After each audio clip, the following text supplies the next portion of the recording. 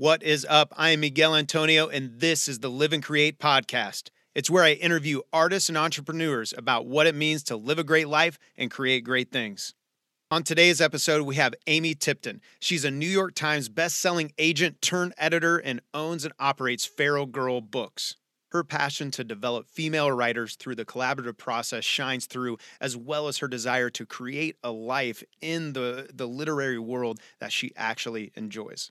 And she starts us out by sharing her story of suffering a stroke at age 30, just as she was starting her career as an agent in the literary world. It ended up affecting her speech and her ability to walk, but she shares how it did not distract her from carving out her own place in the industry. And now it's been 12 years past her stroke. It still affects her speech. It still affects her ability to walk. But it's been amazing to see the career that she has built and how she's just continuing looking forward to the future of who else she can help develop and help grow. You guys are going to love this. The Live and Create podcast.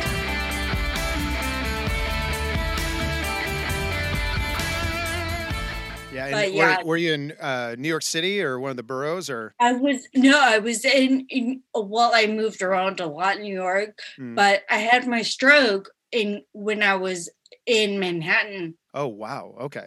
Gotcha. Yeah. I actually, go ahead. Sorry. No, I was just gonna say I got lucky because I'd come from the subway and it would be a pain in the butt if this happened when I was underground, but I was above ground. It was walking to work in the morning. Oh, man. So, yeah. That's why I actually had a friend. She moved out there. She was a dancer and she lived in Queens and ended up at, I think she was 21 and she just felt off. And she walked out of her apartment in Queens and she just sat on the curb, had her head, like hands in her head. She said doesn't even know how long she was there. And her boyfriend walked up and found her there and they found out she had a stroke. And that's what happened to me. That's exactly like I came out of the subway. I called my husband, then boyfriend. Right. I was like, I don't know what's happening. I have a really bad headache. I just thought it was a hangover. That's a hell of a hangover, right? And I was like, and he was like, sit down. Like, can you go to work? And I'm like, really like addicted to work. Like I work really hard or whatever. And so when I was like, I don't know if I can get to work, he knew something was wrong and he knew right away what it was and called the ambulance. I sat there and like there was a fruit vendor, like a food guy serving stuff like by me, and he was like, do you want some water? Like, what's going on with you? And so I was like, I'm okay, I'm just gonna sit here. Wow. So if I understand it right, then because I really wanted to start out with your story of the stroke anyway, and I like you telling it. I figure let's just keep rolling in with it. So you were literally going to work and got on the train, and your boyfriend was with you, or you called him? I missed that part. I called him. He had left me when I was leaving to Queens or whatever, when I was leaving to get on the train to Manhattan. I have a weird thing where if I get a new tattoo or if I change my hair or just whatever, like my parents goes wrong are like different. I wouldn't say wrong, but if it's different, I'll like text a photo to my mom or something and say, hey, this is what it looked like, because it's a horror show up in my head. Gotcha. Like I'm like, worst case scenario, if something goes wrong, like I'm gonna tell you so you can identify the body. Oh man. And like, I told you my head is a horror show. And I've seen a lot of horror movies, a lot of thriller movies, a lot of Lifetime movies. That'll do it to you right there. Yeah. So I called my boyfriend because I was like, I feel really weird. Like I feel off. And, I have that thing. So I'm calling him. I'm telling him I have a headache. And I was like, basically, like, this is, if something happens to me, it has headache and avenge me, like, do something about it. Avenge me. I love it. Yeah. So I was like, do something, anything. So he right away called the ambulance. He Oh, knew something was wrong. A woman had stopped on her way to work, saw me hmm, on the street corner. I think at that point I was almost convulsing, but I wasn't yet. okay. She had me in her arms and she was holding me, and she even picked up my phone and talked to my husband, then boyfriend. Wow. So yeah, everyone says New Yorkers are mean or heartless. And I was like, I did not experience any of that. I think I traumatized that woman that on her way to For work. experiencing this with you. Yeah. So I wanted to always go back to the scene of the crime or whatever and leave a note saying I'm okay, because maybe she'll see it, but it never did. Oh, gotcha. Well, and it's funny you say that too, because I'm sitting here thinking like, man, all my times in New York City, I have family that lives in Brooklyn, and then the last band I was with, we toured a lot, and that was one of our stops almost every single time we were out. Really, because we love the pizza, and my grandma cooks great empanadas, so we'd try to get out there. But it almost sounds like maybe for New York City, they drop the pleasantries of the Midwest, but there's Yeah, people who still give a shit about other people. Like they're yeah, gonna of course. come to your aid if you need it. And honestly, most of the people we met Exactly. were great in any context. Yeah. So that's amazing that they sat with you. And so if I understand the timeline, this was about 11-ish years ago. Is Yeah. that right? Well, actually, it's to the day next week. It'll Oh be wow. my 12th year anniversary. Okay. So, And what did it March 30th, and at this time, because 2009. you were a New York Times best-selling agent, right? Working in the literary world. I am now. You are. Okay. I So at I this had time, you're barely trying to make it started my happen. career. Yeah. I didn't know what was gonna happen to me in my career. I've just become an Hmm. agent and I sold my first a few books Wow. So you were in right in the there. beginning of it when this Yeah. thing almost takes you out. All my authors either had never sold or just sold one book. Wow. And Okay. so I had no idea if they were going to stay with me, if they were going to leave me. I didn't know if I was going back to the office. I didn't know if I was going to work. I had no clue. I mean, I was only 30. Yeah. Yeah. And it's So, something you don't expect at 30, yeah, you and don't think about those things as much as that's a horror show in my head. I never expected that. right. You're like, if I could have done that instead of like the person hiding behind the shower curtain or something. Yeah, right? Exactly. What did the recovery process in the beginning look like for you? It was weird. I spent 6 weeks in the hospital. Hmm. And then after those 6 weeks, it gave my mom, she was there immediately the next day. And pretty much the whole time she'd come, she stayed and she fought for my rights. I had no insurance. I had nothing. Yeah. So she got me actually into a rehab program in Idaho Okay. where she lives. And I was like, ew, I don't want to go there. But, You're like, I'm in the city. Why would I go to Idaho? So I flew to Idaho with her and I rehabbed for 3 months. I did speech, which I'm not sure it worked, but it's better than it was. There's been progress, is what you're saying, right? Yeah, I couldn't. This is coming from a girl that did not speak in the hospital. I couldn't speak. Wow. I had no So you're just communicating just through nodding and I and randomly writing? knew sign language. I randomly I had dated someone way back in the day that taught me different signs and different alphabet letters and whatever. So I was communicating through that.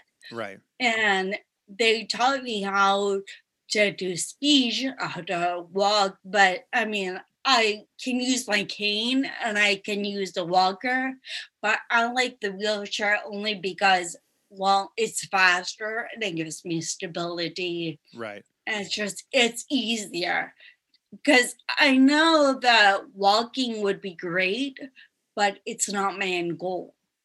What? I became a New York Best Time seller in a wheelchair. So I don't think I really need to walk in order to do what I do. So if I hear you right, for you, you wanted to keep the focus on your career, even though you're in this process of recovery. Do you think of it as still ongoing right now? Is that something like, Yes. or is it a lot of like trying to rewire the brain, those kind of things? Or obviously I've not had a stroke, so I don't know what that looks like, but. No, it's like it's always going to be a process and it's always going to be an ongoing thing with me. But I've decided, like, for me, I'd rather focus on reading and writing and furthering whatever career I have, because I'm pretty cool without walking, without this therapy. And so I gave it up, but I do a lot of exercise on my house, and I do a lot of, like, one of my speech therapists told me the best thing to do is sing along with the radio. Okay. And that helps you with different words and forming your muscles, whatever. So I've been trying to do that, but do you see progress from that? Like chewing gum. Yeah, I just feel like I have a really big mouth. So I talk and yell and whatever all the time, but it may always be like this. And that's like something I had to learn to deal with, like it's kind of like what you see is what you get, and that's it, Well, and that, I'm curious then, was it pretty early on, like when you're in the hospital or when you're in rehab, that you just said, my career is my focus, and so that's, even though all these things are going on with my body, that's what I'm going to focus on? Was there a moment, or was it a gradual No, I thing? think I've just always have been really driven about work or whatever. I throw myself into it. So I'm like super into like reading. I've always been a big reader. So yeah, like wherever my interests lie, that's what I'm going to focus on. That's just who I am. And I have a really good like attitude in a lot of ways, like the PMA, the positive mental attitude. Nice. And so I have that. And I think that helps me like find humor in my day-to-day life, because it's hard to be disabled. It's expensive. It's like you are looked down upon, and people condescend to you. And yeah, you have to like let things get off your back, Right. So yeah. Well, I think I watch a lot of RuPaul's Drag Race. And that helps. It really did for some reason. It helped me get through so much. Just, was it a distraction for you, or was there something you found like inspiring in it? Yeah, I think I found it inspiring in some ways, because like these people also got looked down upon, and they have really like tragic tales in some cases, like with their families and whatnot, like being kicked out or being not accepted. I like ate that up.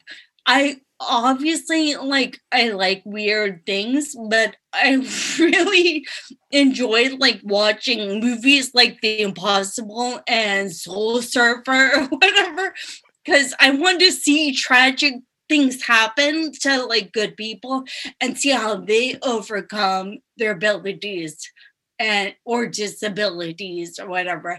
Because in The Impossible, like it's the Thai, like what was that, like a flood or I don't think I've seen that one. I'll have to put that on a they list. it's like I don't remember what happened. It was a typhoon. It was something that happened.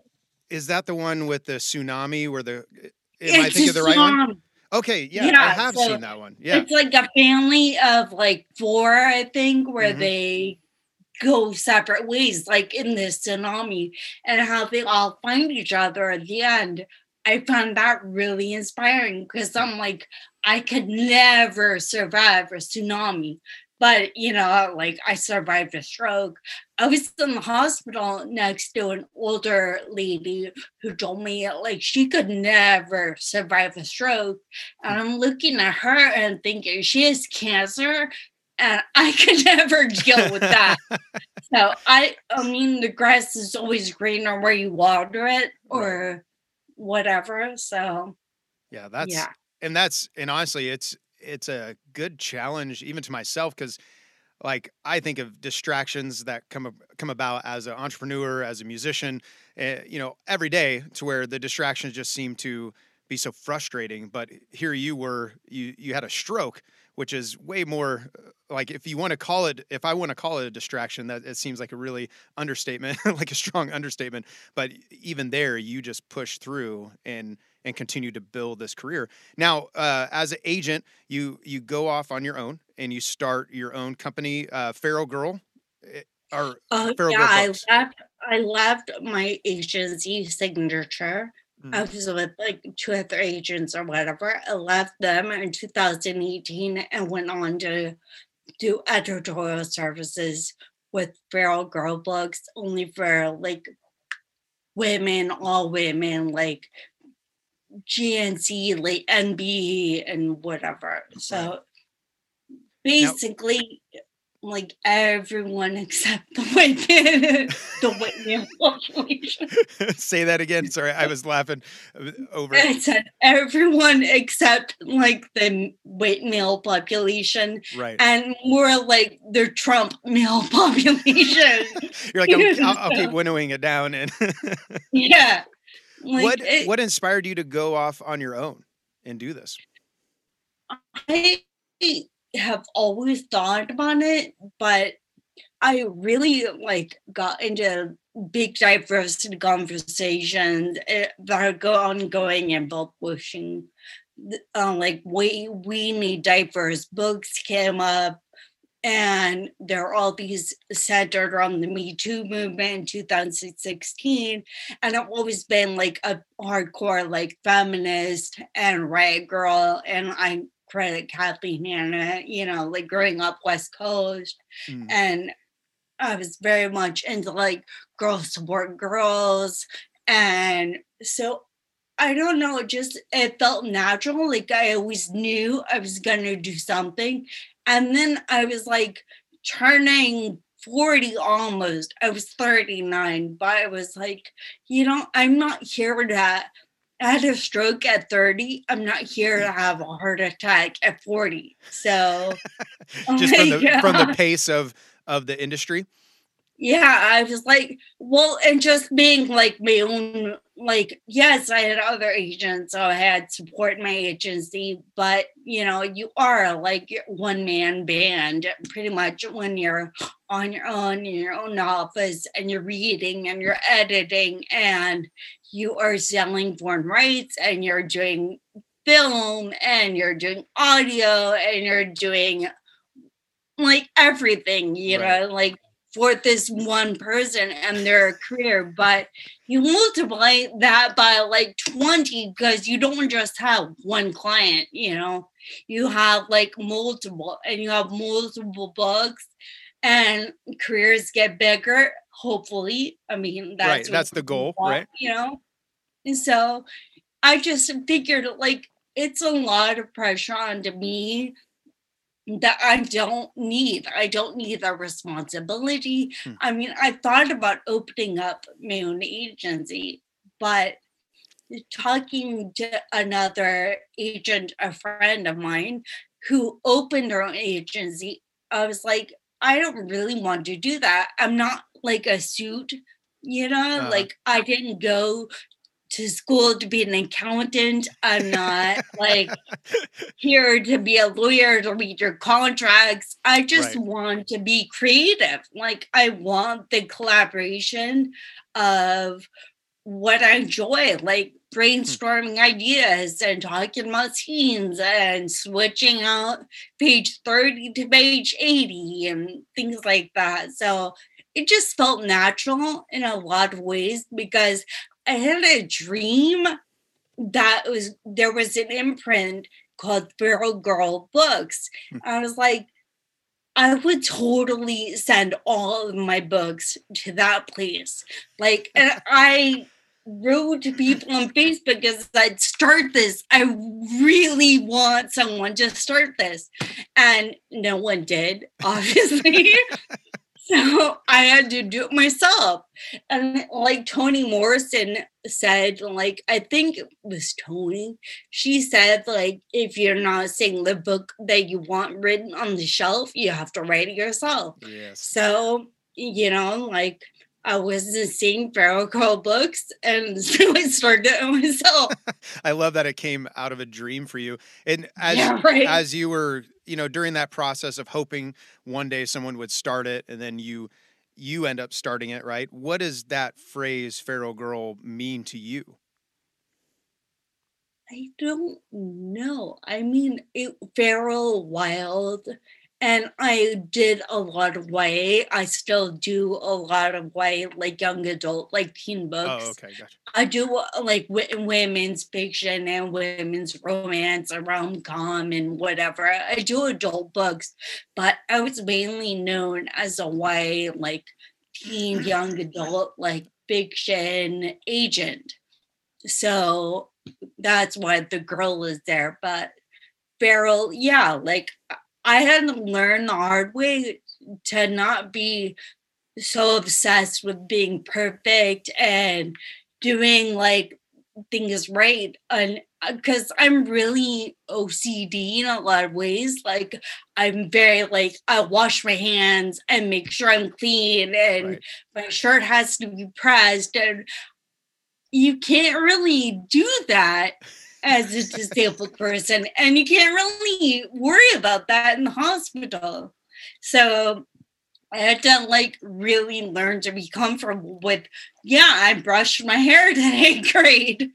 And I throw on a clean sweatshirt. Yay. So comfortable with simply being a little wilder in a way, and a little more open. Like I think Ari Up has always been a huge influence in some ways. Who is that? Like from the Slits. She was from the Slits, and she died of cancer. But anyway, she like was this crazy younger like musician in the 70s, and she had major dreads for hair, and she was like wild. She wore weird outfits, and it was really cool to watch.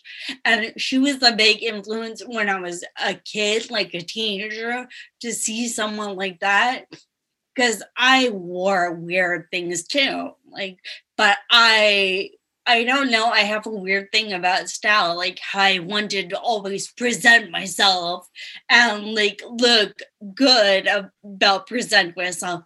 And it's like, I think I still look good, but I have to just kind of be like, hey, this is me. This is who I am. And you're getting me, whether you like it or not.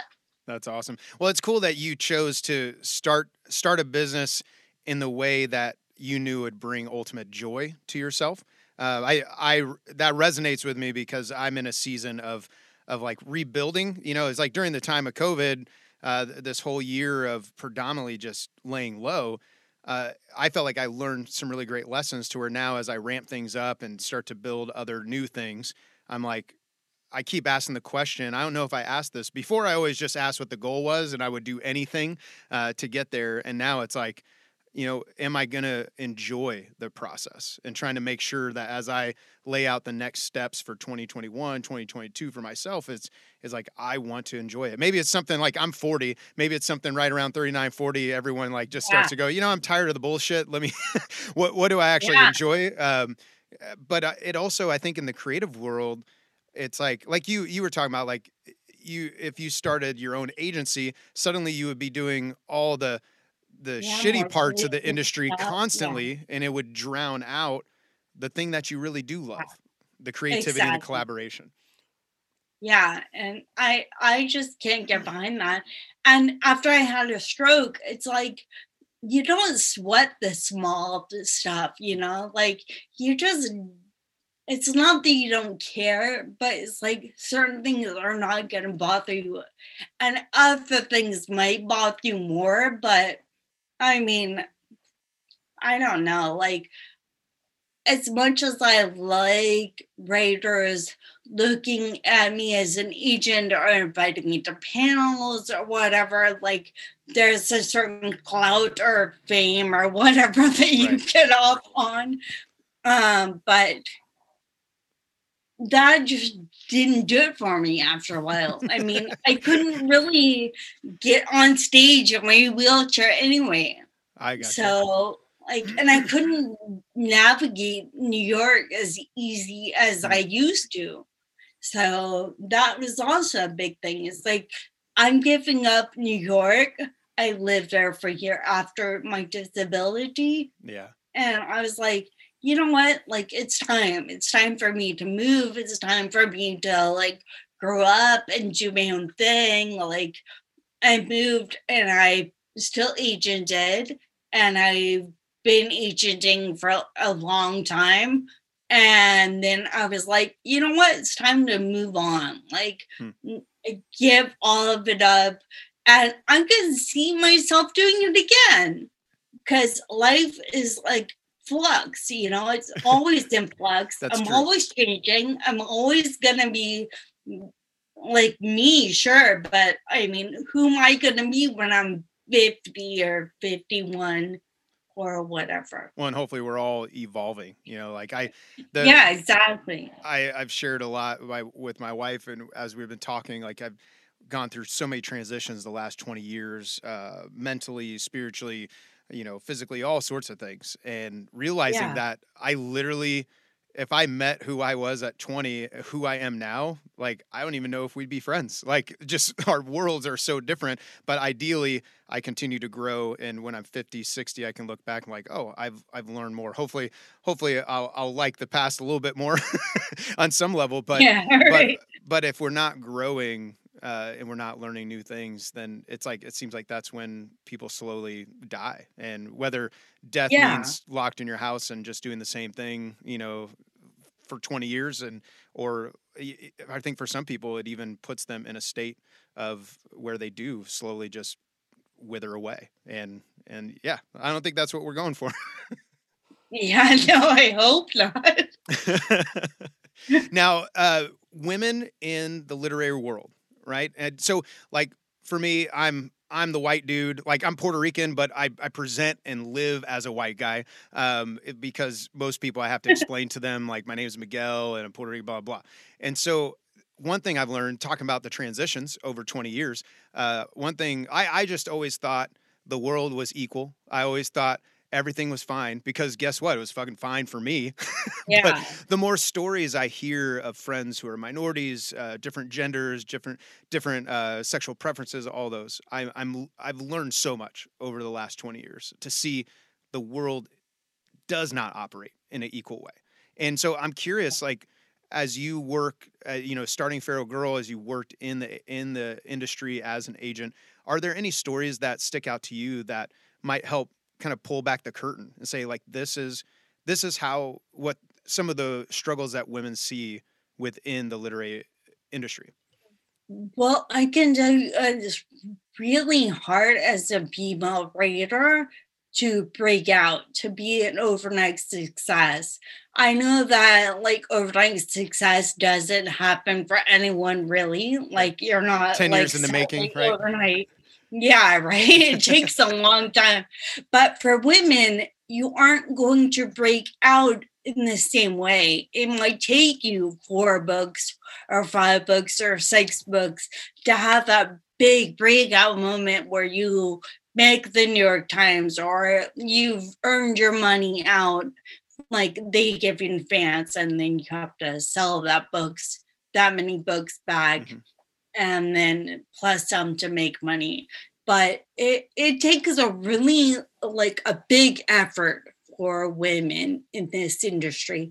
So I don't want anyone to be erased or forgotten or left behind. So that's why I am coming into this. I mean, like I said, Idris Elba, like he talked about diversity and said it's not just race, it's sexuality. And disability and age, and it's about a lot of different things, and really like it's about diversity of thought. Like if you're gonna have someone like that thinks all of these things and incorporates all of these ideas, no one's gonna be left out. Yeah. And that is why I am providing the service. Yeah, and that Idris Elba, right? That said that quote. He said the quote. I'm not sure if that's how you pronounce the name, but you know it. Yeah, I'm sorry. If he's listened to the podcast, I apologize. If he's listening to the podcast, let me know. We need to talk. But yeah, that it is a powerful thing as I look at culture and how it continues to shift. I feel like there is like no doubt, we even saw in the last 4 years, the I guess bigotry and hatred that still exists, but also see just a shift of so many people opening up their minds to see that true diversity and to see the value in that. And I'm curious when like you saying that, women have a harder time breaking out. Is it one part like they're not included in some of the backroom conversations, some of the, handshaky types, Yeah, I think it's starting to be better, but I do think that's why.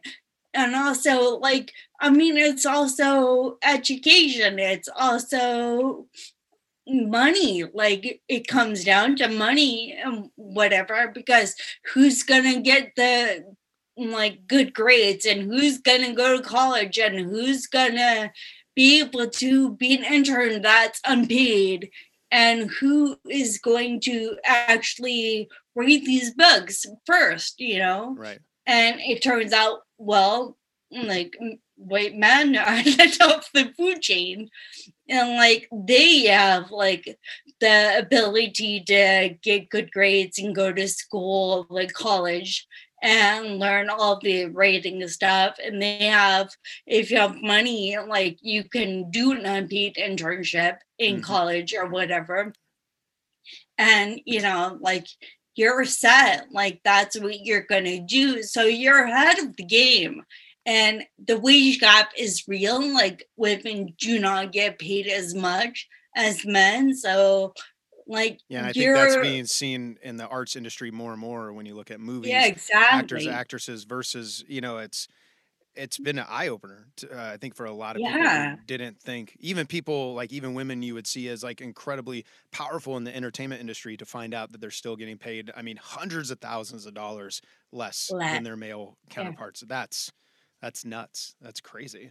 And that's one thing I think I've seen in the music industry, is realizing, for me, so for example, as I said, as I continue to learn and grow and stretch my understanding, there was a group of women in the arts world, in our area, who started this kind of like a women's club music thing. And I remember thinking, I had this thought, I was like, man, it'd be cool if guys started that club as well. And then the next thought that popped in my head, I don't know from where that came from, but it was like, well, that's fucking every day, man. It literally is, because I started thinking about all the guys that I naturally gravitate to, and all the agents who are guys, and all the people who run the festivals, who almost all of them are men, who it's a natural conversation. It's a cigar smoke. It's a, a glass of whiskey, where I started realizing as I look around, I'm like, all too often women are not invited into that world. I think some from ignorance.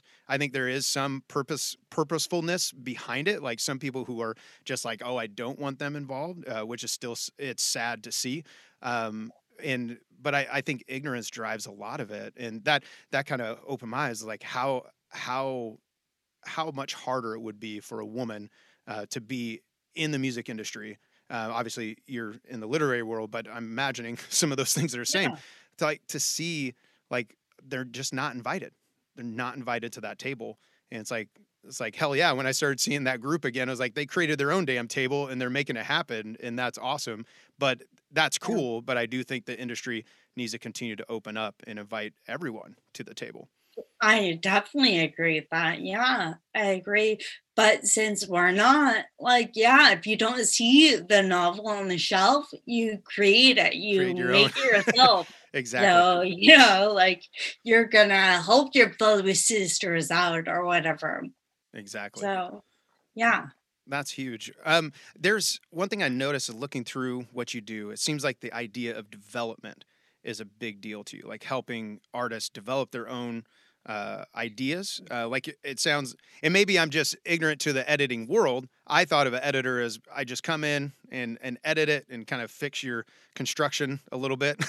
But it sounds like Some you like to be heavily involved in that creative I process when you can. do.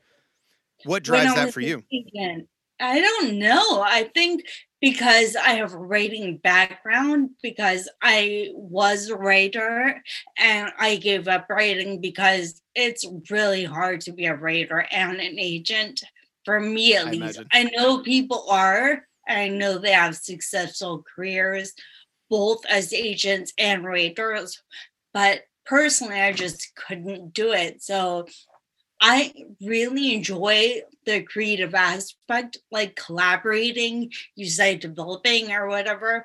And yeah, like I think I have a really keen sense of what's good and what's not. And some people that are rejected listening to that are like, screw you. But They're like, I have a really good, like, I'm Mr. Rogers of your literary neighborhood. Like, I I am love that. going to give you a really good foundation for your career. And you need this foundation first to fly off and do your own thing and be really successful. Like, I had worked with that author that made the New York Times for 10 years before that happened. Damn, that's And amazing. then it happened. uh, and I was like, well, fly away. You're fine now. Like, Go you're on, go good. on. Yeah, exactly. So it's kind of like that. Like, and plus, I come from this background of like beat poets, and William Burroughs did this whole thing called the cut up, or his technique was the cut up I'm not familiar with that. technique, I've checked that out. which Kid A, like I think Tom York on the Kid A album in Okay. Riyadh, he like used that technique. He like single lines from songs to it, he would cut up and put them in a hat and then draw from the hat. Nice. And that would be the order of the song. And I think Al Jorgensen from Ministry credits a lot of his influence in sampling to the beat movement, to Burroughs. And so I feel this similar way, like the way I edit, I almost feel like a DJ. I Like, love I it. know some DJs are gonna be like, screw you. But like kind of like I'm not totally a DJ, guys, but I do take this one perfect book or whatever, I'll read it. I will like make their page 80 to 30 or 30 to 80. And I will like say, oh, this line is really great. Can you expand on this? Can you do it here? Can the scene with grandma come earlier than later? Just develop your stories more. And I really think I speak that language. Like, I know the process. I know that the journey is long and it's frustrating, and it's good to have some like key info. And that's what I provide, that's what's lacking. And so I felt like I needed to do that with my job. That's awesome. It's funny you said the DJing piece because, and you had mentioned that you listened to the Billie Jean podcast, and where we were talking about. I remember in that podcast we were talking about the idea of what true, like the art of DJing, and how some people just want to hit play, but there is an art form to it. Or you see Yeah. big DJs like Avicii, who takes a song. I think it was Leon Bridges did the "Wake Me Up." And I don't know if you've ever heard that original song, but it's a stripped down acoustic song. But then he made it this massive dance song and created, like, he brought different things out of the song that I'm assuming the original writer didn't even see in it. And that could be a powerful gift.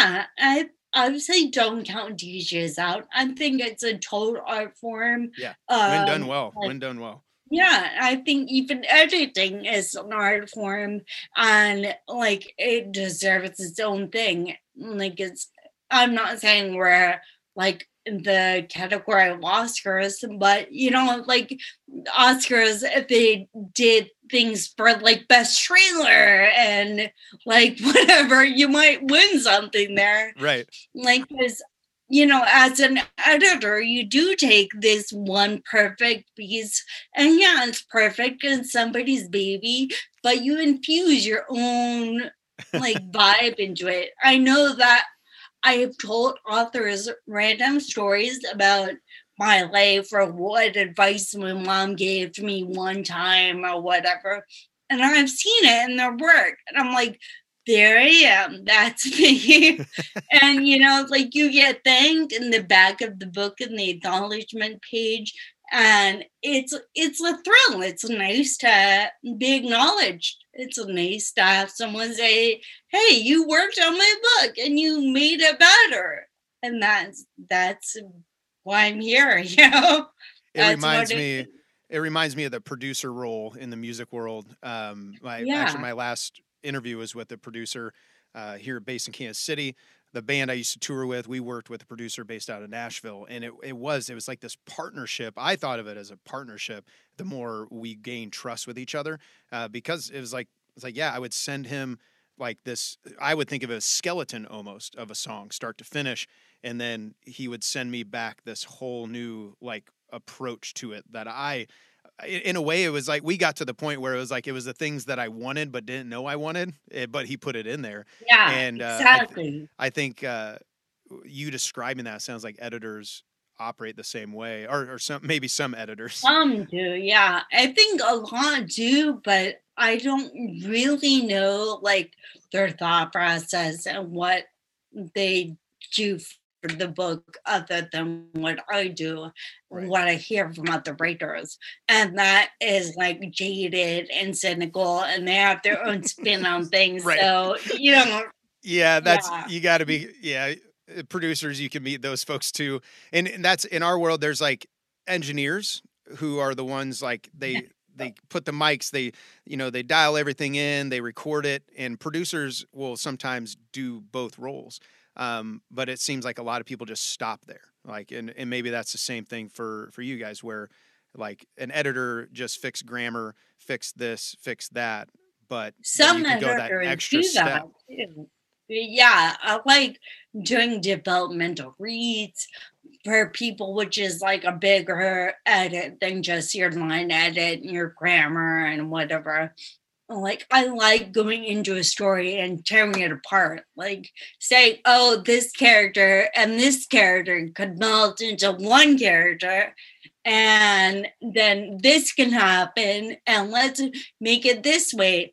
I remember reading like a book, was retelling the story of Hades and Persephone, mm-hmm. like in the underworld and whatever. But the way it was told, it was like this cute rom-com and funny. And I was like, what would be great is if this book were also like My Best Friend's Wedding with Julia Roberts, like that movie. And that's a very unique take on that subject. Yeah, I was like, hey, let's do it, because you have these two sisters that are not friends, and one's like Julia, one's like Cameron, and for some reason, I know this movie like the back of my hand. I don't know why, but something about this movie, like I watch it a lot. I don't know why, but I do. And so I like described like to a T, like why I feel so passionate these two projects should mesh. And she was like, okay, we'll try it. And there was another project where it was like people looking down on somebody in heaven and whatever, like how this one character like marionettes his family after he dies, like to do stuff. I was like, but he keeps messing up. He gets so many chances or whatever. I was like, what would be great is like the Three Little Bears. You remember the classic story? So let's meld the Three Little Bears with this heaven, like old guy dying, and he gets his chances in heaven to fix his family. And I was like, this will work. So yeah, I have weird ideas. Come to me if you want weird ideas. But that is, and that is the key to creativity, is be able to connect to different things. That's one reason I love rap. I listen to rap a ton. I'm not a rapper. I'm horrible at it. I tried it once in college and I thought it was good, but it was bad, really bad. Anyways, but I love rap, and especially the ones like lyrically, they start pulling, like Eminem is brilliant at this, Joyner Lucas, like they pull all these different things, but put them together to say yet another thing. And that can be so cool. And it points out the power of collaboration, because our creativity comes from all the experiences we've had, all the things we love. Like, for you, it was, you said My Big Fat Greek Wedding. Was that the movie? Oh, no, my best friend. My best friend's wedding. I don't know why I put Big Fat Green. So my best friend's wedding, like for me, it's Interstellar is the one that I keep going back to. So it's almost become like a visual Bible to me in a way.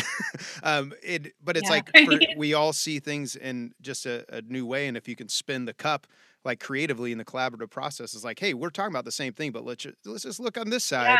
Yeah, exactly. And then something like beautiful comes out of that. I love the creative process, especially in writing. I love when I get to the end of it and the recording's about to go out and I don't even feel like it's fully my song. Like I feel like I can step back and say, that's a good song. Not because I'm like prideful and arrogant, but because I know it's like different hands have helped shape it. And I definitely have my own ideas. Anyone who's worked with me in the past, like I can get pretty tenacious about my own ideas, but at the end of the day, I want the best ideas to win and grow. And yeah, that's how I feel. Like I'm not here to make a bad book. I'm not here to make your baby like into a troll, like that is not my intention. And like I want the best. I want you to be able to put your best book forward. So I'm trying my hardest to find certain things that will work. You may hate my ideas. They may not work. And that is okay, because the process is all about trial and error. Right. And some writers get really upset when things don't work, but it's like, that's life. Things are not always going to work. And maybe some accidents are happy, like they do happen, and they make things good and make things for the better. Like, I wouldn't say my stroke is a happy accident, but it certainly made me grow up in a lot of ways. It made me like focus on reading more, and it actually, my eyes were not doing so hot in the hospital. And so actually reading got like my work got me through it, like helped my vision, helped me correct myself. Interesting. Yeah. So your own work like rebuilt like your processes that were going on visually and mentally. Yeah, for sure. And I don't think I was ever like dumb in the hospital, but they did say my intelligence got better. I'm not sure what that's all about, because hello, I'm smart. So you're like, no, that did not get adjusted. I wish I could remember his name right now. There's a guitarist, an old jazz guitarist. Man, I'm really botching this story, but I think he had a stroke. Something happened to where he lost his memory and forgot, like he forgot how to play. He actually used his own records with his guitar and taught himself how to replay by his old records that he couldn't remember. And I was like, wow, to see your own art pull yourself out of the darkness of the ailments that you're going through. That's huge. I love that. I can talk about like the creative process forever. But there was 3 more things I wanted to get to before we cut out. There was something you actually shared. It wasn't on my list, but it was interesting because it resonated with me. You just shared, I think, yesterday. and it's a meme where it says, my son just showed me something he made. And yeah, the like and love. Yeah, I love it. Where he said, okay, my son just showed me something he made and asked, do you like it or do you love it? And those are the only options I'm giving people from now on.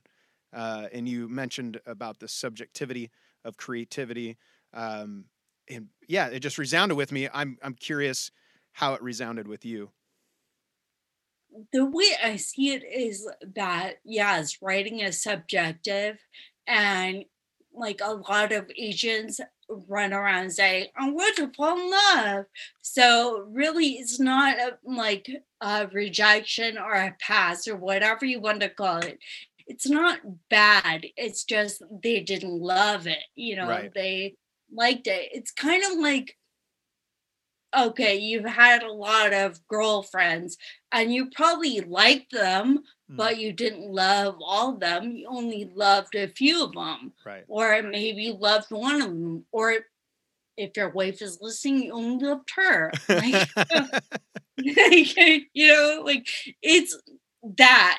It's, to me, it's like, yes, I have a past of boyfriends, and like most of them. I mean, most of them, but I liked them.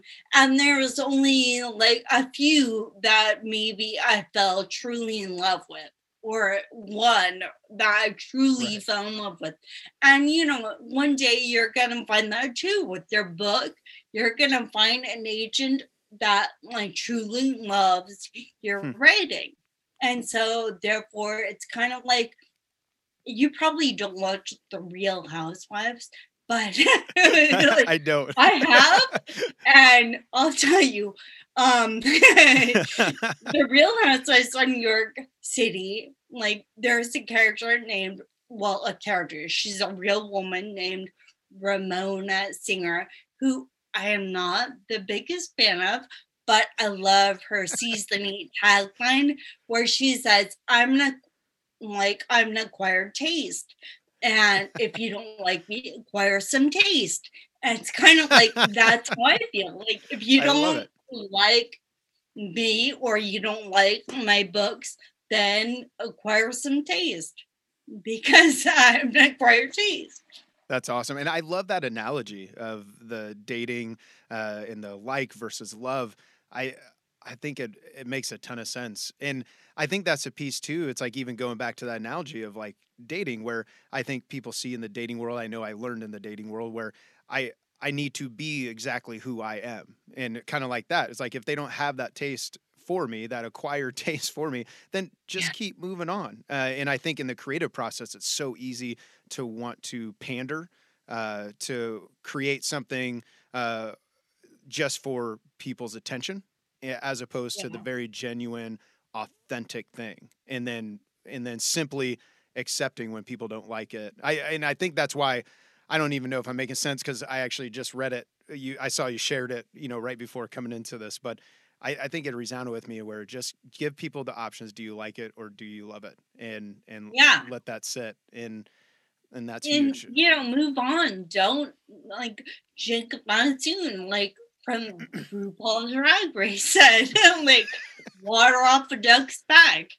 And it's true. It's like, just let it roll off, like brush it off, move on. Like, who cares? I mean, I know it stings. I know passing stings and rejection hurts, and feeling bad. You can feel bad for yourself. You can throw yourself a pity party, but there comes a point where you just get up and you move on. Because you can't do that forever, like you're gonna allow someone else to say like you're not good enough. Like, come on. I mean, I got really comfortable with saying no to people. Like, that's what agents do. You have to say no. And it's like, don't take it personally. If I'm wrong, prove it to me. Right. And you know what, like, say screw you, Amy, or F you, or whatever, and move on. Because that's what I would do. Like, I like my authors. I love my job, but I was always the agent that was like, my authors will beat up your authors because, like, but that's the I've kind of kind of agent you want. Like I've had different agents and different managers like throughout my life, and there's some where you realize they're not really. You're just one little piece of your little cog in their machine that they created, yeah, and I'm that's really not fun. loyal. I'm really loyal. I'm really dedicated. And if you come to work with me, like, just as I was an agent, now if you come to work with me and I'm your editor, like, I'm your editor. I've got your back. You can always come to me a year from now and complain about whatever. Like, I know the industry. I know, like, the ups and downs, and I have heard it all. So yeah. And I like to gossip, so let's do it. That's awesome. Well, the last two questions, it's the whole center of the show, the live and create piece. And so I'm wondering, the first one there, how at this point in your life, how would you define living a great life? Right now, I would like to probably have a house and just live simply. Like, I'm really big on that. I don't need tons of money. I don't need a lot of fame. I am really unconventionally conventional. Like in a lot I of love ways, that. like, Unconventionally oh, conventional. yeah, in a lot of ways, like, I know that the American dream is to have a partner and have a house and have your picket fence and whatever. And I am the same way. I want those things, but my house could be a boathouse. It could be a bus. It can be a shipping container. I'm really big on tiny houses right now. So I could live in a tiny house. And my partner is, my boyfriend. And my dog is my baby. And, your baby could be an animal or adopted, or like you can give naturally birthing Right. your kid. It doesn't matter to me. I mean, love is love, family is family. Like, do what you want. And to me, I just want to live life with a garden. Maybe like a vegetable garden would be killer. And That's I a want picket habaneros. fence. I suck at gardening, but I wish I didn't because I want like fresh habaneros and fresh like serrano Yeah. peppers at all times. That would be amazing. See, my husband is better off at gardening. So I'm like, yeah, Nice. get in there, garden. I'll read, I'll edit, I'll make money, and you can garden. And, like, it's great in Oregon because things grow here. Like, everything grows like here. And it's like all natural, and there's tons of rain. And it's a writer's paradise because Right. we have so much coffee and fog. And I loved before this stupid virus came, I loved like sitting at the coffee shop. I loved like reading all day. And yeah, I've kind of felt like my dad was dropping me off at the mall and coming to pick me up. Because, like, that would happen. He would drop me off at like 8 a.m. and then pick me back up at like 3. That's awesome. Yeah, it felt like that. Because, I don't drive. So, But for me, and it sounds like maybe this is kind of where you're at, where I definitely have goals like financially where I want things to go, but it seems like the further I go, even in this industry, I had to start asking, what can I live without as well?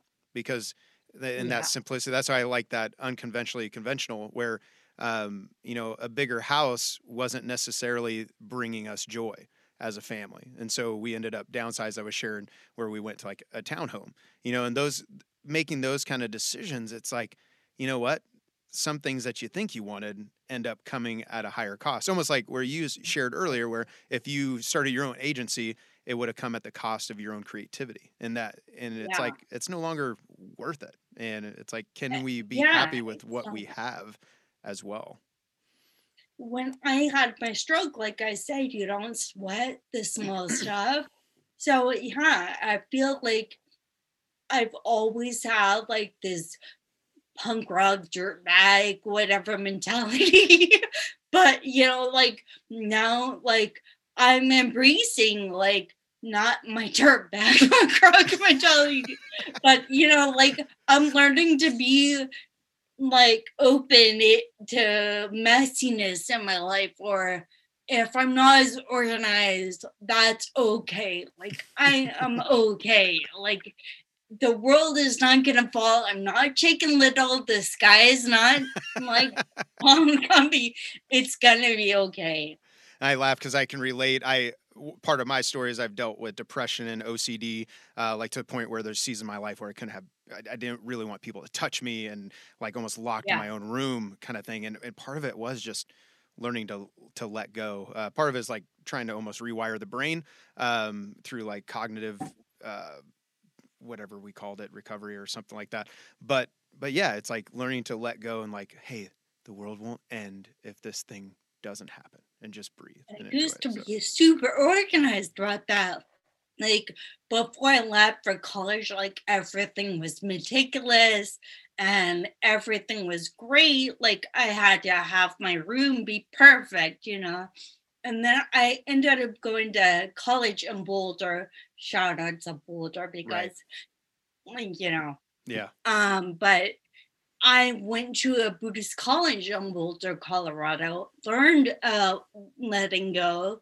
And I was like, I never really got it until later on in life. Like, I was like, wow, my roots or whatever are really showing. Like, this is where I belong. This is who I am. Like, yeah. And I think that's why I can say live simply, and why I can downsize and not care about money. I mean, yes, anti-capitalist and anarchist here, but like I also have this background in Buddhism that is interesting and different to a lot of like other people and what right. they think. Sounds like it planted a seed for you that's continued For to sure. propel you down life. Now, the last question: how in this season, how would you define creating great things? I don't know because I don't think about doing great things because I think it hinders my process. Hmm. Like if I'm putting pressure on myself to create something great, I'm gonna like be static. I'm gonna freak out. I'm gonna like stop what I'm doing. So I don't put that kind of pressure on me. I say, okay, it will be great when I'm done. And with your help or whatever, this book is gonna rock and it's gonna be awesome. And we're gonna sell it and it's gonna be fantastic. But let's not worry about like the what ifs in this scenario. Like, what if I found an agent? What if we own us up? What will happen if blank? Like I don't think about these things as much as like maybe I should, but I don't because it does make me feel weird. It makes me Right. freak out. No, I get that. I definitely do. That's Yeah. it reminds me of Stephen Pressfield, The War of Art, and where he are you familiar with that book at all? Uh, A little, I know it, but I've not read it. and he just drives home basically all the pitfalls that artists can get wrapped up in. And he talks about this concept of simply showing up, and you don't write to write the best thing that day. You write like, I have 4 hours today, I'm going to write, and that's what I'm going to do. And when that 4 hours is up, I'm going to get up, I'm going to go walk, and I'm going to think through the characters, and then I'll come back later and edit, and have this process and this consistency that eventually drives to hopefully these great works. But we get so wrapped up in making things Yeah. big or great, and then we freeze, like you kind of talked about. Yeah, And like perfection, procrastination, it's all like the same. it is. Like maybe like backwards, like front back, but it makes you freak out. It makes you so paralyzed, but I've got to do great. I've got to make this art great. I mean, if you look on my Instagram or Facebook or whatever, and you see like the collages I make, like a feral girl and whatever, they're all messy and they are not great or pieces of art, but they're awesome. And I love them. And like they make me happy and they make other people happy. And that's all that matters. And it's really funny. Like, man, it's just like, oh, it goes to show you don't need very many followers to be as busy as you are, because no one follows me. I have no friends on Facebook. She's like, on Facebook. That's I just want to clarify. Yeah, right. Well, I don't really have any friends, and that is probably why I'm so great at what I do, because I will throw myself into your work, because I'm not going to brunch on Sunday or hanging out at the bar like I used to be on the mimosas Friday are not night. getting in the way for you. That's yeah, right. Like, I'm not doing anything but work, so you could call that bad or sad, but it's productive and it's good for the client and it's good, I guess, for my bank account, but I think the part of it is for each person. Like I'm wired to go. Like I am wired to just run at things. And it's like over the last year, I slowed down. So for a season, it actually did bring me joy, help bring some healing, some understanding of myself and how I want life to look. But I started realizing like, no, I like to push the gas down on the pedal and just go at it. And that does bring me joy as long as it's within parameters. Like I can go too hard and then, crash. That's a whole other podcast. Yeah. But I think the big piece, and you've talked a lot about, is just knowing who you are and being okay with like, this is how I want to live life. And it brings me joy. And it sounds like you're on that journey of building that joy for you and art that will bring joy to other people, which is awesome. And as we wrap up, let everyone know where they can go find you and find your work and connect with you as well if they're an author or someone dreaming about this world. Well, I'm on Twitter. I'm really accessible. So I'm on Twitter, I'm on Facebook, I'm on Instagram, and you can rate me at feralgirlbooks@gmail.com. And yeah, I'm open, I'm honest, I'm really blunt, and I will tell you if we can work together, and hopefully we can. So that's awesome. Well, Thanks for making the time today. Thank you for listening to the Live and Create podcast. If you like what you heard, make sure you subscribe and leave a comment or a review. The Live and Create podcast.